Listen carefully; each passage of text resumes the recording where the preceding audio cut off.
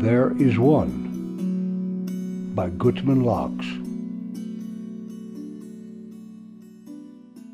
106.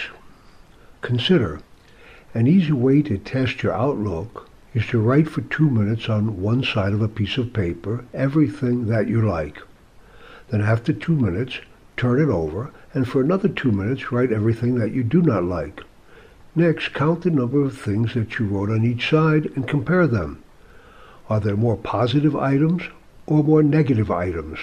Was it easier to compile a huge list of negative things than a small list of positive things?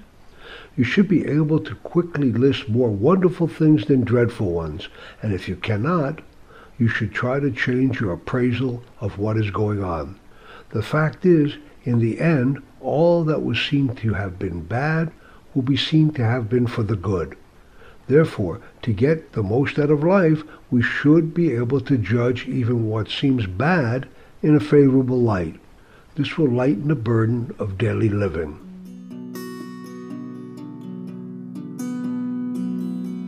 Thereisone.com